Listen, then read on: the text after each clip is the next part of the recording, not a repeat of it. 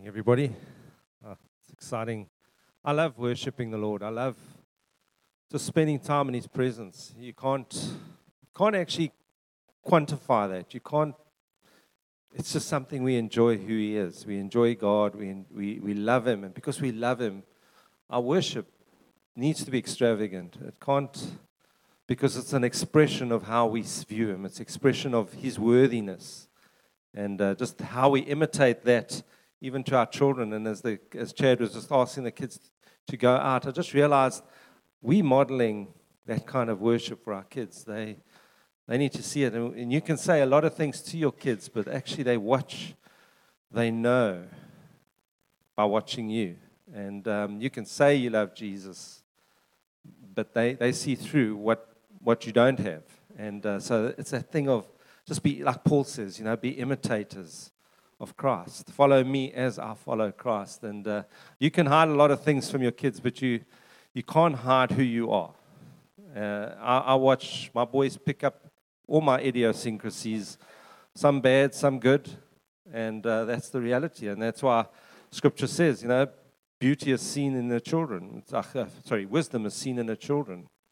And so we need to live our lives authentically for them, so they don't have a skewed view of God. As they see you, they see Christ. That's how it should be. And in fact, I felt to share on just this morning, just something that I even picked up at the men's meeting, but also I know Andrew was sharing on certain things, and I wanted to just kind of focus on that because, when the apostolics speak, I don't want us to be a church that run independently. When Andrew speaks and he says, guys, it's a serious thing I'm feeling, and he shares it. I think it's good that we as a church take note. We're not a local congregation isolated from them. And we do believe Andrew, God has given him a voice. We do believe he has an authority that God has given him for the church, in building the church. And so I recognize that. Even as a local eldership, we recognize that.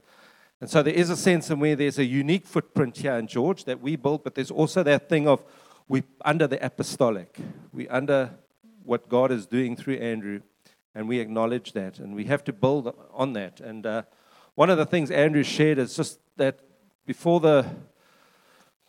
just using the scripture in Thessalonians where it talks about before the persecution of the church, there'd be a great falling away. And just to encourage the church to make sure you're of the faith, to make sure that you know that you're rooted in the Lord. And I was just encouraged, even this at our men's meeting on Friday, just hearing how some of the new guys that have joined us were just saying, a lot of what they've learned now has become an experiential knowledge. It's guys that are knowledgeable of the Word, they understand Scripture and stuff. But they said since joining Josh Jen, they've realized there's an outworking of this faith. And they've seen just the reality of what it really means. When we talk about love, so this is what love looks like. Or, this is what discipling's about. We've taught on that, but now we're living in it. And so it's kind of an encouragement for us. We never want to be arrogant or proud, but there is a sense of, okay, there is something we're doing right. Let's make sure we carry on doing that, And there is that sense because I think it was us, who was it? I think it was Cole that was just mentioning that even for him, during the lockdown, how he came to that place that, because we couldn't go out and your meetings were Zoom meetings, even your worship was about you. You put on your favorite worship songs and you listen and you worship with it on the TV, and then it's listening to the guy that you like who teaches, and you listen to him. But all of that in itself was very consumeristic. It's what I get out of it. It's nothing that tests my faith. It's not a living out my faith. And I was just listening to him, and I thought, that is one of the things that has even come into the life of the church, is that consumeristic mentality. And we can be consumeristic about many things. We can be consumeristic even in worship. It's what it does for me, what it's about me. Thank you, Lord. I feel good. And God's given us emotions. He's given us things. But there's that thing of, God, I just want to worship you. And just Chaz me pushing through. God, let's give him the highest praise. That's that thing of God. It's about you. Worship is about you. We need to always make sure that, even as Joshua, he says, me and my household, we will serve the Lord. And that word worship, some of your scriptures will say, me and my household, we worship the Lord. But it's actually the Greek word latruo, which means to serve. But it's a serving kind of worship. It's not just experiencing God. It's God, I want to serve you. I want to bless you. I want to glorify you. And we can be consumeristic even in the Word of God. And this is where I think we've got to be so careful. When I say consumeristic with the Word, is we like the Word, we love the Word, and it's good. But the problem is we can sometimes find that in the Word itself that we can find our identity, that I'm getting filled up. Because, the Word says knowledge puffs up. And so when we receive the Word of God, it's good that we say, like when I read Scripture, I always say, God, what do you want me to see in this? And with that knowledge of what you want me to see, what do you want me to do? Because there needs to be an outworking. As you reveal yourself to me, as you reveal certain truths of yourself, I know I've got to respond to that. See, I can say, well, God, that's great. That really makes me feel better about who you are, but it doesn't change me. There's a difference. And so this word needs to be so gripped in my heart that it needs to be an outworking. And it's for us as a church. And that's why when I read Scripture, I also read it through the lens of, okay, God, what do you want to change in me? And what do you want to change in us? Because this is not a consumeristic word that's just for us to feel good. In fact, there's such a deception that can happen. James warns us in James 1:22. It says, be doers of the word, not only hearers of the word. Because if you do, you can deceive yourself. There's a deception. And there's a deception in just knowing the word. Can you believe it? There's a deception that comes by just reading the word in itself. You see, the word in itself needs to produce something within you. 1 John 3:7, little children, let no one deceive you. Whoever practices righteous is righteous. Romans 2:13, for it is not the hearers of the law who are righteous before God, but the doers of the law who will be justified. I'm realizing, God, we got to be doers of your word. And it sounds like works to some. Oh, I'm not under works, I'm under grace. I've heard that line many times. But I've realized, even as Paul addresses Timothy, don't you want to put that scripture on for me, Becky? 1 Timothy 4:16. It says, take heed of yourself and to your doctrine. Continue in them. Doing this, you will save both yourself and those who hear you. I love, as I was reading the scripture, it really, as I see what Paul is saying, it's just, some of your scriptures will say, watch your life and your doctrine closely. Take heed of yourself and your doctrine. It's almost like some people love teaching. They love studying the doctrine. It's all about the doctrine. But their lives are it's like a parallel road. Paul says, watch your life and your doctrine. And some of us just watching our doctrine, watching in our lives, are kind of living independently of what my doctrine is telling me. And we think we're okay because I'm watching my doctrine, but you're not watching your life. And the two have got to join. They've got to be parallel. That's like that. Is my life consistent with my doctrine? And that's the challenge. And I think even in that challenge, it's like, I think sometimes we find a satisfaction that because I know something, I actually experientially know it, but you don't. It's a head knowledge. It's a cerebral knowledge that needs to be transformed in your life. It needs to work its way as a conviction. And Paul even warns in 2 Timothy 3, verses 6 to 7. You got that scripture for me? It says, for this sort of those who creep into the households and make captive gullible women, loaded down with sins, led away by various lusts, always learning and never coming to the knowledge of the truth. There's some people that Paul warns that these guys come into your households, and they start teaching all these things, and it's just like you're forever learning. I've seen that. I've seen that in the life of the church, where almost like these illegitimate ministries that pop up, and everybody goes to this Bible study and that Bible study. The problem with that, if you're not producing something from that, you are going to grow callous towards the Word of God if you're not responding to that Word. And so we always got to be careful that what we listen to and what we participate in is for transformation. That's what we're about. Matthew 28, go and make disciples. I know I've said this lots, but I really feel strongly in the Lord. Go and make disciples, teaching them obedience. It's not just teaching them, it's teaching them obedience. Teach them to obey. God is calling us to live and obey Him. And I don't want to be this church that just kind of talks the talk and doesn't walk the walk, you know. I'm reminded of that saying that the guys say, you know, these guys, they're so heavenly minded, they're no earthly good. And I don't want to be that kind of church, you know. I don't want to be us to be, not that I agree with that saying, because Jesus was totally heaven-minded. He was fixed in the eyes of the Father, and He did what He saw the Father do. And He lived in that, and it was outworking in His life. And so I want to be one of those churches that we can have our head in the clouds, but we still got to have our feet on the ground. They've got to be together. And I want to share about a scripture that just God's been bringing to my heart of a church that Paul writes about. And I want to go to 1 Thessalonians 1. I want to read the scripture. It says, now he's really commending this church. He says, we give thanks to God always for you all, making mention of you in our prayers, remembering without ceasing your work of faith, your labor of love, your patience of hope in our Lord Jesus Christ, in the sight of our God the Father. Knowing, beloved brethren, your election by God, for our gospel did not come to you in words only, but in the power and in the Holy Spirit, and with much assurance, as you know what kind of men we are among for your sake. Yeah. Then I carry on there. And he became followers of us of the Lord, having received the word, much affliction, with joy, with the Holy Spirit, and that he became an example in all Macedonia and Achaia who believed. Now, I love this scripture because Paul is commending a church, and he's saying that you guys have become the model. You become the example. You become the blueprint of how church should look like. That's what he's saying. He says you become the tupos, which in the Greek means you're the type. That's where you get the word type from.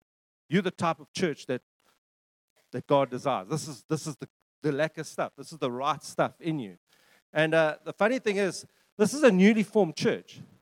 This is not a church that's been down the road for a long time. This is a new church. In fact, Paul had only been there for a few weeks, so this church hadn't even had that much apostolic input. So you think, well, how did they get it right? What was so unique about this church?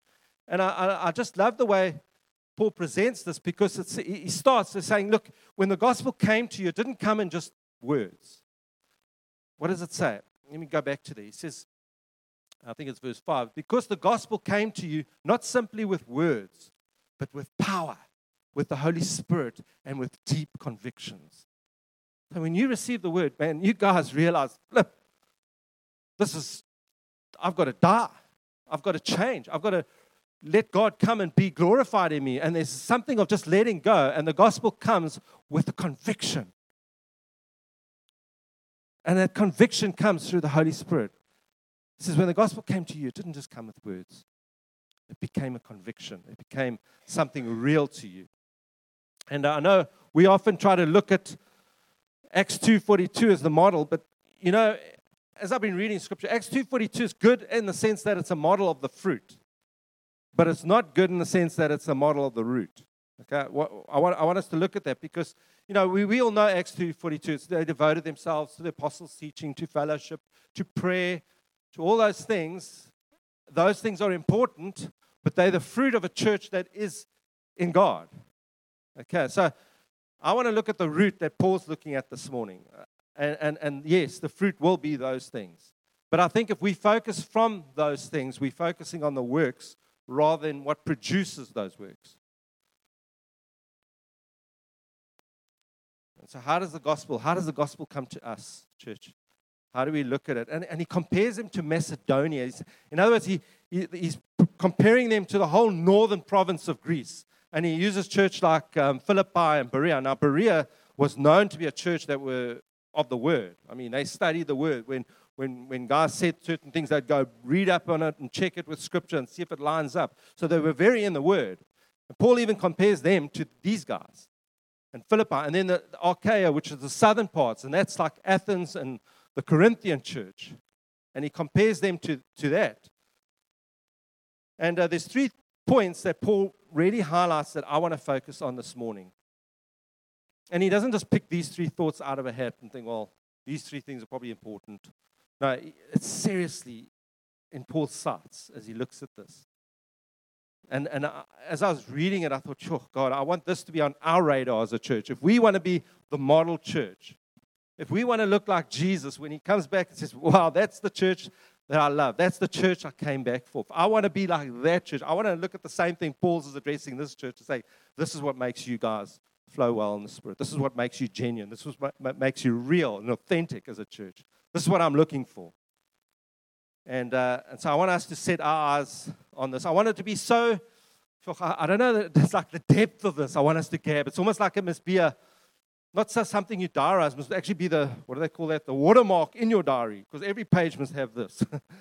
It must be almost like, I don't know, start taking off your fridge magnets, those prosperity Jabez prayers that we have. Take those things off. We're prosperous enough. We've got everything, Our fridges are full. Our bellies are looking overweight, Let's start focusing on what's really important in the Spirit. Well, how much more do you want to be blessed by Jabez? Come now. We are prosperous. And so I want to look at these 3 points. And I love the way Paul presents it because he doesn't say faith, hope, and love, and he leaves it as a pie in the sky. And then, okay, well, let's figure out what is faith, what is hope. Because, who can see faith? Who can see love? Who can see hope? You can see the outworking of it, but you can't see it. You can't see my faith. And so Paul grounds this thing. And I love the way he grounds it because he really puts it out there for us to see. In fact, the very thing he's encouraging the church in Thessalonica for, he actually rebukes the church in Corinth for not having. And he says to them, I'm talking about the Corinthian church. He says to them, you guys need to stop putting away childish things. You need to stop drinking the milk. You need to stop putting away your toys and stop being immature and grow up. And this is how you grow up, because at the moment you focused on your gifts, your ministries, your callings, all of those things. And then 1 Corinthians 13:13, he says, and these 3 things, he said, those things are going to fade away. Your ministries, your gifts, your talents, those things are going to fade. But the one thing that's going to remain is these 3 things: faith, hope, and love. And these are the things that God is encouraging us here in Thessalonica. It says, your work is produced by faith, your labor is prompted by love, and your endurance is inspired by hope in our Lord Jesus Christ. So I just want to focus on those 3 points quickly. And I think just from that place, it's almost like there's got to be a response to that. Your work produced by faith. Now that sounds like a contradiction, doesn't it? Come on, Paul, what do you mean your work produced? Are we not saved by faith alone? Is God's grace not sufficient? Isn't it about faith and faith alone in Him? Yes, it is. But now Paul's saying, but your faith that saved you is now producing a work within you. So it wasn't your work. It was God's grace alone. And the same grace that saved you is now working in you. Do you get what he's saying? So I'm not saved by works, but I am saved unto good works that God has prepared for me in advance that I should walk in them. Isn't that amazing? So now God's got something. And Paul's saying, look, don't just leave your faith up there as a pie in the sky. Let's ground it. Let's make it a reality. Because a lot of people were doing that. Well, I've got faith. In fact, this is what James says here. James 2:14. It says, what does it profit, my brethren, if someone says verbally that he has faith, but does not have works? And then he says, can faith save him? In other words, that faith that you have, that you're claiming you have, if it doesn't have works, is that actually saving faith? Because you're not using the faith that saved you to do the works. So the works are the fruit of whether you are saved. Oh, some people don't like that, but that's a reality. He's saying, you'll know whether you're saved because the fruit that's working within you is fruit of the Spirit. I'm encouraging you this morning. I'm not rebuking you because I just want to make sure that we've positioned ourselves in the faith. This is important. Where I position myself in the faith is important. And the reason I'm bringing this up is because Andrew was challenging the guys, saying, check, guys, check where you are. How's your faith? Because there's going to be a great falling away. Why? Because people have abandoned the faith. Great falling away doesn't just happen. And I want us to understand this. It's our faith is connected to our hearts. Yes, our doctrine is important. Yes, theology is important. But let me tell you, your heart moves first before your doctrine. My heart leads sometimes. That's why I've got to let the doctrine lead my heart, not the other way around. Sometimes I feel, I don't like this church anymore. People offend me and I'm hurt and I'm going to go and do my thing. And first there's a heart change, there's a heart transference, and then I will fit my theology to fit why I'm doing it. And I'll justify it. And I'll even use scripture. And so this is why it's deceptive. And we've got to be careful that we position ourselves in the faith, but it's grounded in the Word of God. It's grounded in who He is. It's grounded in His character and all of those things. And you together, collectively, we keep each other. We are there to keep each other in the faith. You're there to spur me, and I'm here to spur you. But just check, Bennie, are you in the faith? And I know a lot of people say, well, you shouldn't question whether you're in the faith because that's not faith. No, that's just stupid. I'm serious. There's a scripture that says in 2 Corinthians 13, verses 5, it says, examine yourself to see whether you are in the faith. So you do need to check yourself. It's not this is the thing. I don't have faith in my faith. I have faith in God. The position of my faith is that it's in Him. Not in me, not in things. It's in Him. So we are the people of faith. How do we test our faith? How do we know whether this is faith? Well, God sends a test, doesn't He? A challenge, a trial, things that we have to face. How many have been tested here? Come on, who gets tested? Constantly, yeah. What happens in the test? Your faith gets challenged. Is that genuine? Is that faith real? God knows your faith. He puts the test there that you know whether you're in the faith. God knows our hearts. And so every test, the Bible says that, every test, it's God-given. It's not, sometimes we love to blame the enemy. We love to say it's Satan. God uses Satan. He's a puppet. And we can't say, well, this is Satan and this is God. Yeah, God won't tempt you, but He will bring trials. God will not, because the Bible says God won't tempt, because to have an ability to tempt someone means you have to have a knowledge of sin. And God doesn't have a knowledge of sin, and He can allow Satan to tempt you. And in that, you can either run from it or you can face it. Now, a trial is something you run into, you fight it, you endure. A temptation is something you run from, right? We don't go, I'm in this situation with this lovely lady.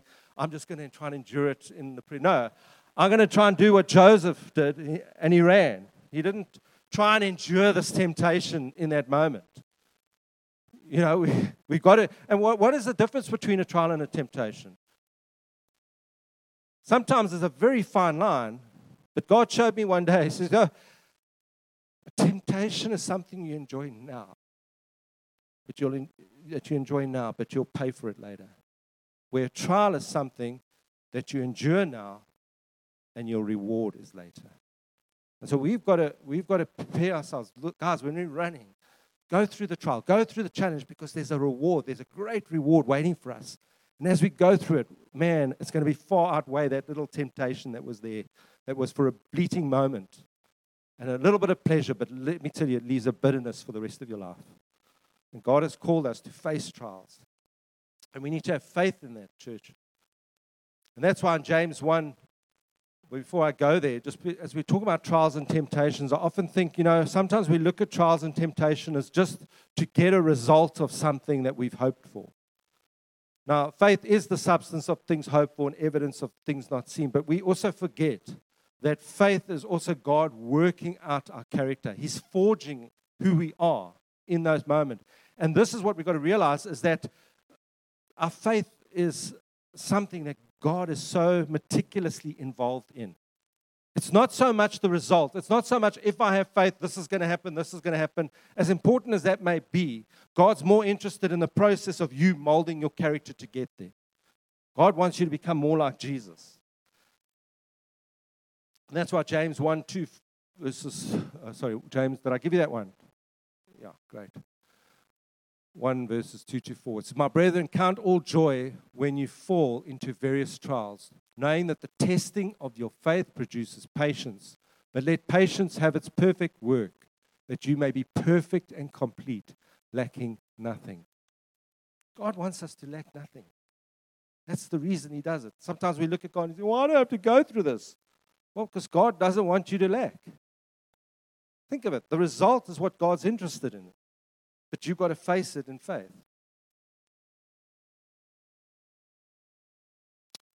2 Peter 1 verses 1. I didn't give this to you, but as I read this, it says, 2 Peter 1 verses 1, it says, God considers our faith precious. Peter talks about that, the preciousness of your faith. That is so precious to the Lord. And it's so precious. Verse 5 tells us in 1 Peter is that we need to give all diligence to it. You've got to pay attention to that faith. You've got to make sure it's nurtured, that it grows, that it's protected. That is what God's interested.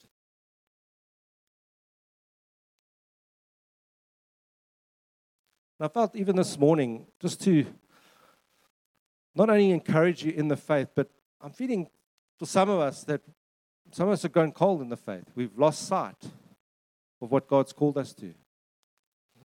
That today is the day that God brings restoration. He gives focus back to you. He gives you of what you're called to in Him. That we come back to that place. There's many people that have left. I remember at Paul's side how he says, this person deserted me, this person left me.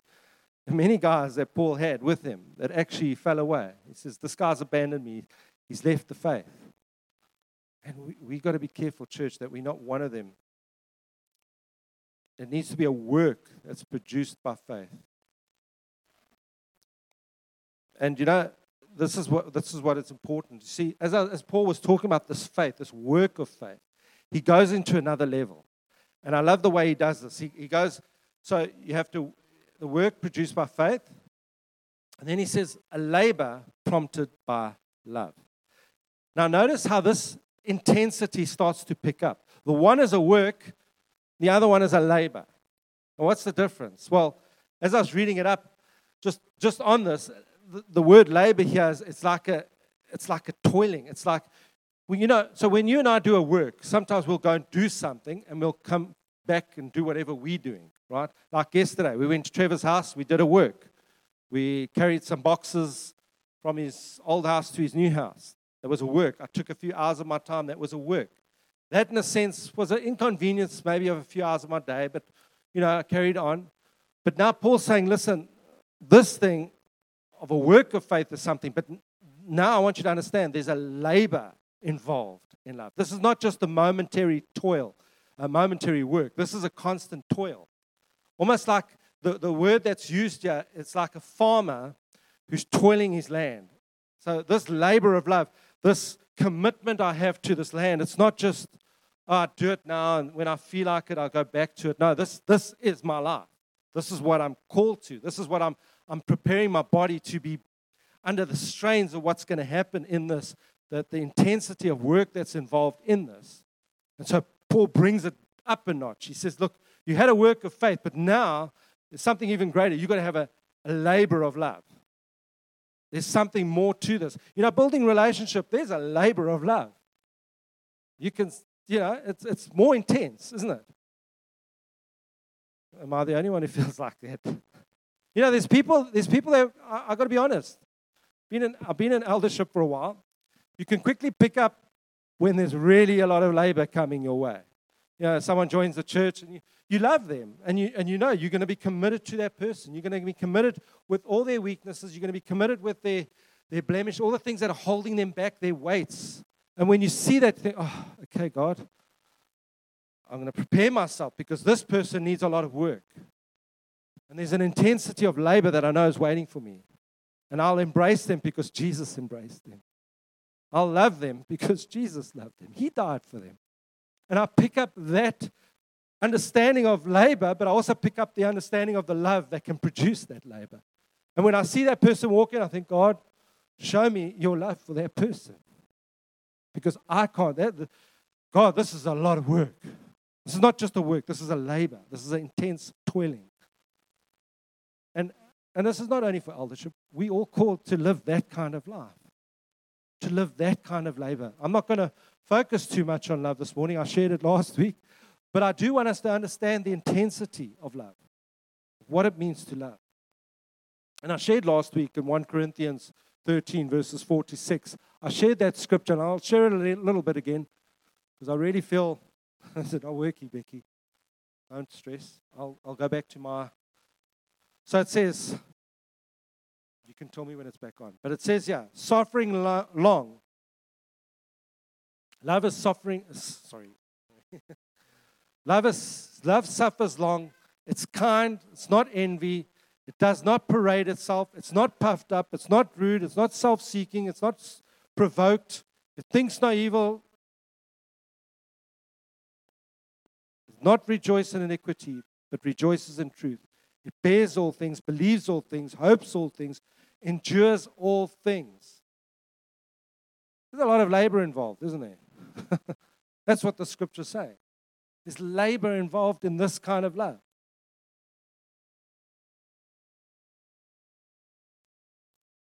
That's why it says it's a labor of love. The labor prompted by love. And I just felt as we run this race, as we take this faith, it's like God wants to move us to another level, church. You've had the work of faith, but now there's a labor of love. And then he brings us to another point, the endurance inspired by hope. You see, when you know there's a labor, I don't know, I'm not a runner. I'm not a Chad. I'm not a Vachis. I'm not a Quinton. These guys, I'm sure, when they know there's a work ahead, it's almost like a preparing yourself. When you've got a heavy race, there's a preparedness of that. There's like a training that you know that this is something that's for long haul. I've got to do this. It's a long race. Hey, Orchid? There is something very intense in that moment. And so you train your body for that endurance. Now, Hebrews 12, verses 1 to 3, it says, therefore, since we are surrounded by such a great cloud of witnesses, let us lay aside every weight and sin which so easily ensnares us. Now, one of the things, as you endure yourself, as you prepare yourself for this race, this run, you've got to take off things that are going to hinder you, right? That's what Paul's saying. Take off every weight and sin. So it's not only sin issues, but if I know that I'm going to labor as Sean and there's something I'm going to have to build into him, there might be certain things in me that I've got to lay off. Maybe it's my time running up the mountain every day to spend time with Sean. Is it because that thing's become a weight? Or whatever it may be. But there's that moment where I've got to cast certain things off. And like I said, it's not sin issues. It's things of, this is the labor of love. I've got to put this thing off. Because the church is not, this is what we've got to realize. Church is not, it's not an add-on to my life. It is my life. That's why many people battle. It's almost like discipling is an add-on to my life. Discipling people is an add-on to my life. It's not. This is what Jesus has called us to. This is the great command. This is your life. It's almost like we've got to get past that thing. It's like it's always my life and the church and God. Like, no, it's just God. And then from there, God, what has God told you to do? What has He commanded you? Shame, I hope you guys are still with me. And so we got to clothe ourselves with things that are light, that are not going to be burdensome, that are not heavy. And so I want to ask you, what are you guys wearing when it comes to this endurance that we have in the hope? Because Paul says here, and let us run with endurance the race that is set before us, looking unto Jesus, the author of our faith, who for the joy that was set before him endured the cross, despising the shame, and sat down at the right hand of the throne of God. For consider him endured such hostility for sinners against himself, lest you become weary and discouraged in your soul. God doesn't want us to become weary, church. But there's a preparedness that we have to have for the long haul. This is not a quick sprint. You know, when I was at school, I used to run, I know a lot of you know the story, but I used to run the 100 meters and the 200, but I couldn't run the 800 meters. I remember one day running, someone asking me, listen, Benny, we've got some guys missing for the 800. Don't you want to fill in for me? I'm like, yeah, sure. You know, those guys run slow anyway. I don't have a problem with that. And, you know, because you're so used to your pace of running, but you're not always aware of the distance. And I remember having that moment where I started running this race, and I was just filling in the gaps because the school needed me. And I'm running, and you know, I'm so used to just being first in the 100 meters and the 200. And I remember thinking, oh, these guys are slow, man. I should have been doing this a long time ago. So I really look good, you know. But then I went down the track the first because it was 800 meters. So it was around the track the first time. And that was 400 meters. Am I right? Yeah. And then when I hit the second time, all of a sudden I just like, it's like, it's what they call hitting the wall. Am I right? And almost everybody actually overtook me. I came stone last. It was like I was running in slow motion, you know. I'm thinking, this is not right. This is not how it should be.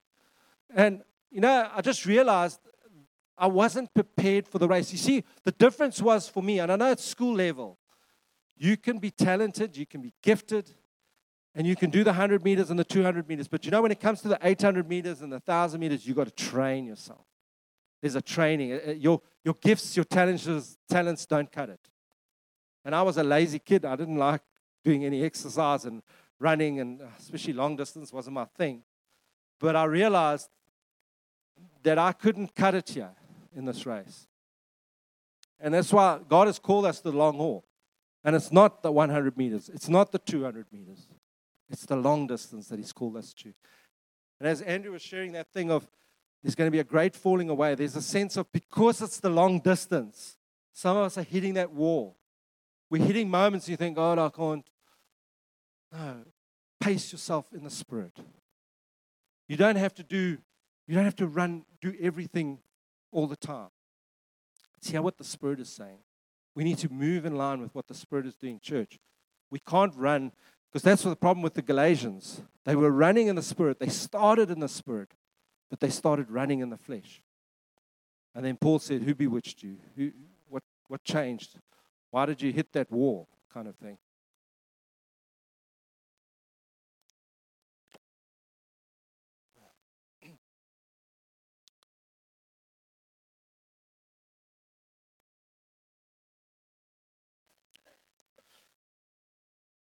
And I felt in the Spirit this morning.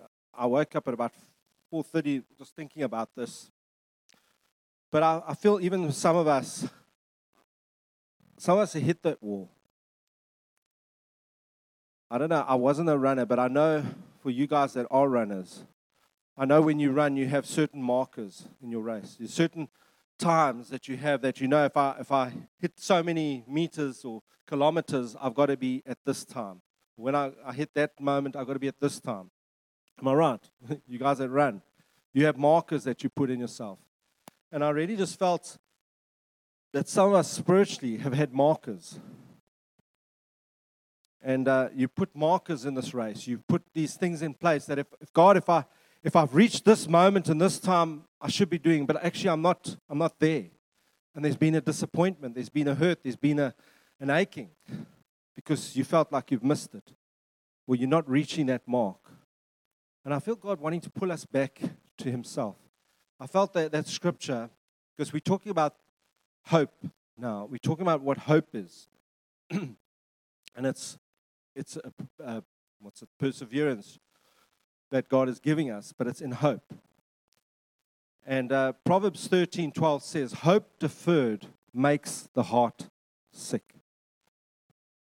And I just in my spirit, I've really been feeling like that. I feel there's some people here that have had a hope deferred.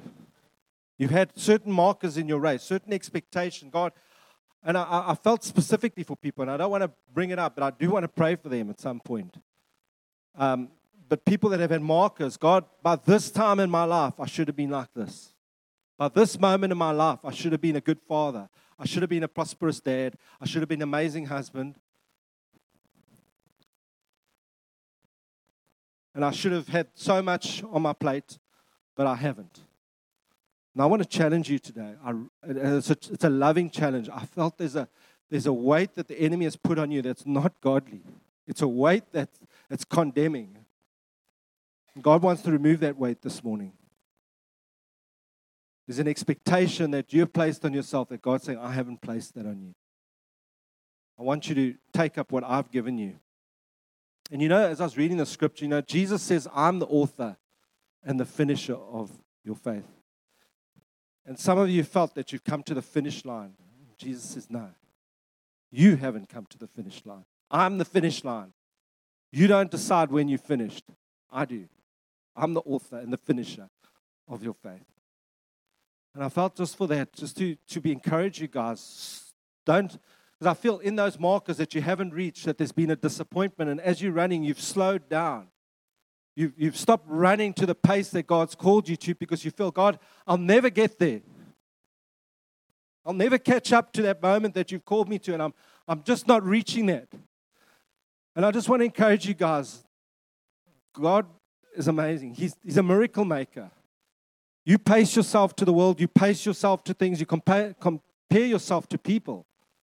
And I felt the Lord saying, don't put that on yourself. That is not what I've given you. And Matthew 11:28 says this. This is Jesus talking. It says, come to me, all you who are labor and heavy laden, and I will give you rest. Take my yoke upon you. Learn from me, for I am gentle and lowly in heart, and you will find rest for your souls.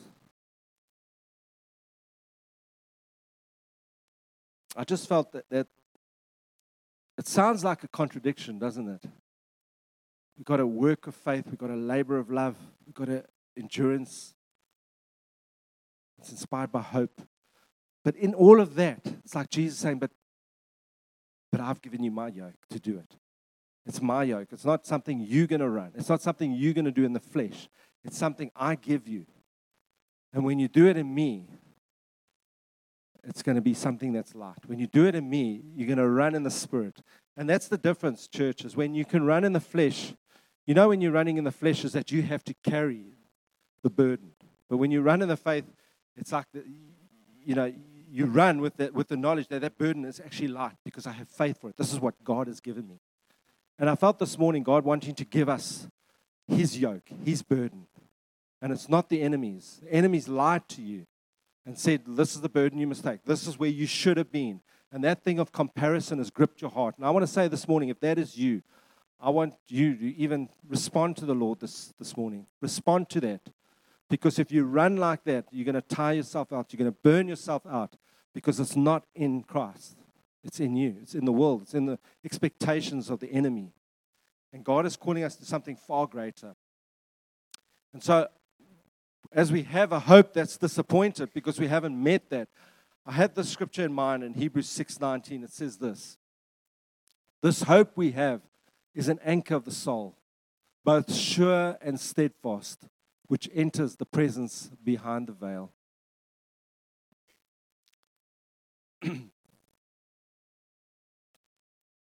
And then it says, where the forerunner has entered for us, even Jesus, having become the high priest forever, according to the order of Melchizedek. The reason our hope doesn't have to be shaken, it's because it's not in our things. It's not in what we do. It's in Christ. It's in Him. And as we put that hope in Him, it's behind the veil. It's in the presence of the Lord. It's where He is. Sometimes I think we place the hope on, if I do this, this is the hope, the result of that hope. No, actually my hope is in Christ. It's behind the veil. It's beyond just the here and now. And I really felt almost like going back to the race. There's that thing, and I want to finish off like this. As we run this race, and it's an enduring race, there's something preparedness that we've got to have in our hearts. I almost felt like even for our heads, I was reading up a thing on running, and they were just saying how your average head weighs 3 kgs to 4.5 kgs. And the reason they were talking about this was because they're saying your posture and your ability to run, if you're running with your head at a certain level and you're running, it says it puts strain on the rest of your body. And so the runners, what they should be doing is setting their eyes on the horizon as they run. Because when they do, it's like they're preparing themselves for that long haul. You know, it's that endurance, the ability to be more durable, is the ability to keep your eyes and your sights on the horizon. And I just thought about that, you know, as we begin to run this race, there is that thing of, as we run, let's not look at the immediates that come our way. Let's not look at things happening around us, because when you set your head like that, you put your body under the strain of that. It's like God saying, lift your head. Fix your eyes on Jesus. He is the author and the finisher of our faith. And so this morning, can I, maybe just in closing, I don't know if do you want to add anything, Chad? Bob? John? You're right. And I felt this morning, I don't want to presume everybody here has actually started running the race, that have received Jesus, been the author. In other words, He's the one that sets you on this race. He's the one that gets you going. You know, it's in that place of, because basically He's the one that brings us to salvation. He's the one that brings us, that we come to the place that, God, I've been living for myself. I've been running my own race. I've been doing my own thing. But you know, your race doesn't go anywhere. You know, your race doesn't have a finish line. Well, it does, but it doesn't end well with you. We've got to find Jesus. He's not the only one who starts us on the race. He doesn't just get the starting blocks ready for us and prepare us and say, go. But He's also the one that's waiting for us in the finish line.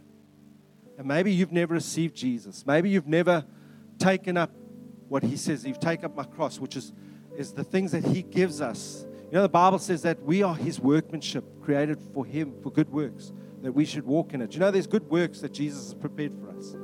That as we receive Him as the Lord and Savior, it's God, it's no longer I who live, but it's you that wants to live in me.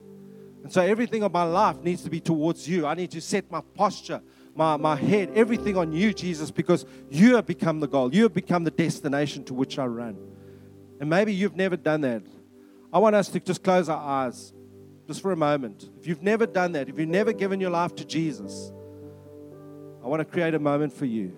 Today is the day that you can run the race with the author and the finisher of your faith. Come, Lord. Lord, I want to pray just in this moment. Jesus, maybe there's people here that have never met you, that don't know you. And Father, you're calling them. You're calling them to yourself. You said, I am the way, the truth, and the life. And nobody comes to the Father except through me. And Father, maybe they've been living for themselves. Maybe they've been running a race of just doing their own things. But Jesus, when we come to you, you give us a destination. You give us purpose. You give us life.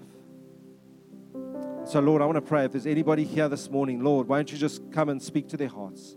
Lord, that you would convict them, that you would just move them, Lord, to realizing that they can't do this in their own strength, that they are headed for,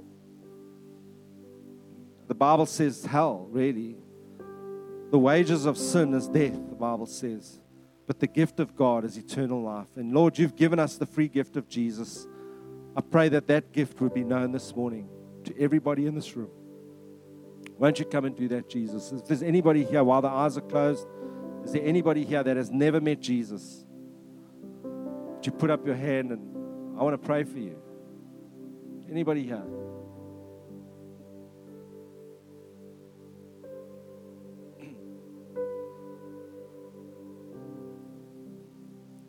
I'll leave it a minute.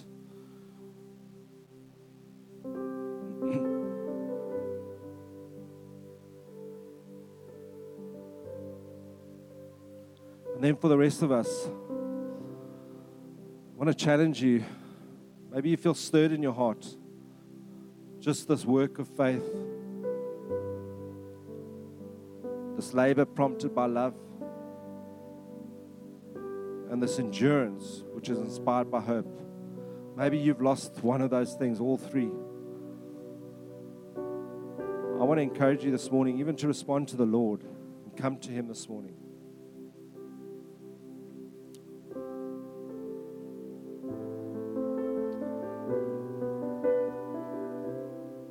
can just pray for you, because I believe that I really had this on my heart, is that this thing of endurance, which is inspired by hope. I feel some of us have lost that hope, specifically endurance, specifically hope. I don't know why, but I feel strongly on hope. You've had a hope that's deferred. You've had a hope that's on things. You've had a hope on this and that. And you felt, God, you haven't met my expectations. I've done everything you've called me to. I've worked, I've done this and I've done that. But God, you haven't rewarded. You haven't given me that thing of just that knowledge that you are affirming who I am and where I am. And Father, I want to pray now, won't you come and just stir the hearts, Lord, and that those deferred hopes would find themselves behind the veil, steadfast in you this morning, Lord Jesus. Where there's been disappointments because of man or comparisons of things, Lord, I pray that you would take those hearts back behind the veil where you are, Jesus. So if that's you, I want to just challenge you, maybe just to come this morning, come to him, come into his presence. And I feel there's that declaration as you come forward. It's almost like that sense of, God, I want to enter behind the veil this morning. Won't you respond to him?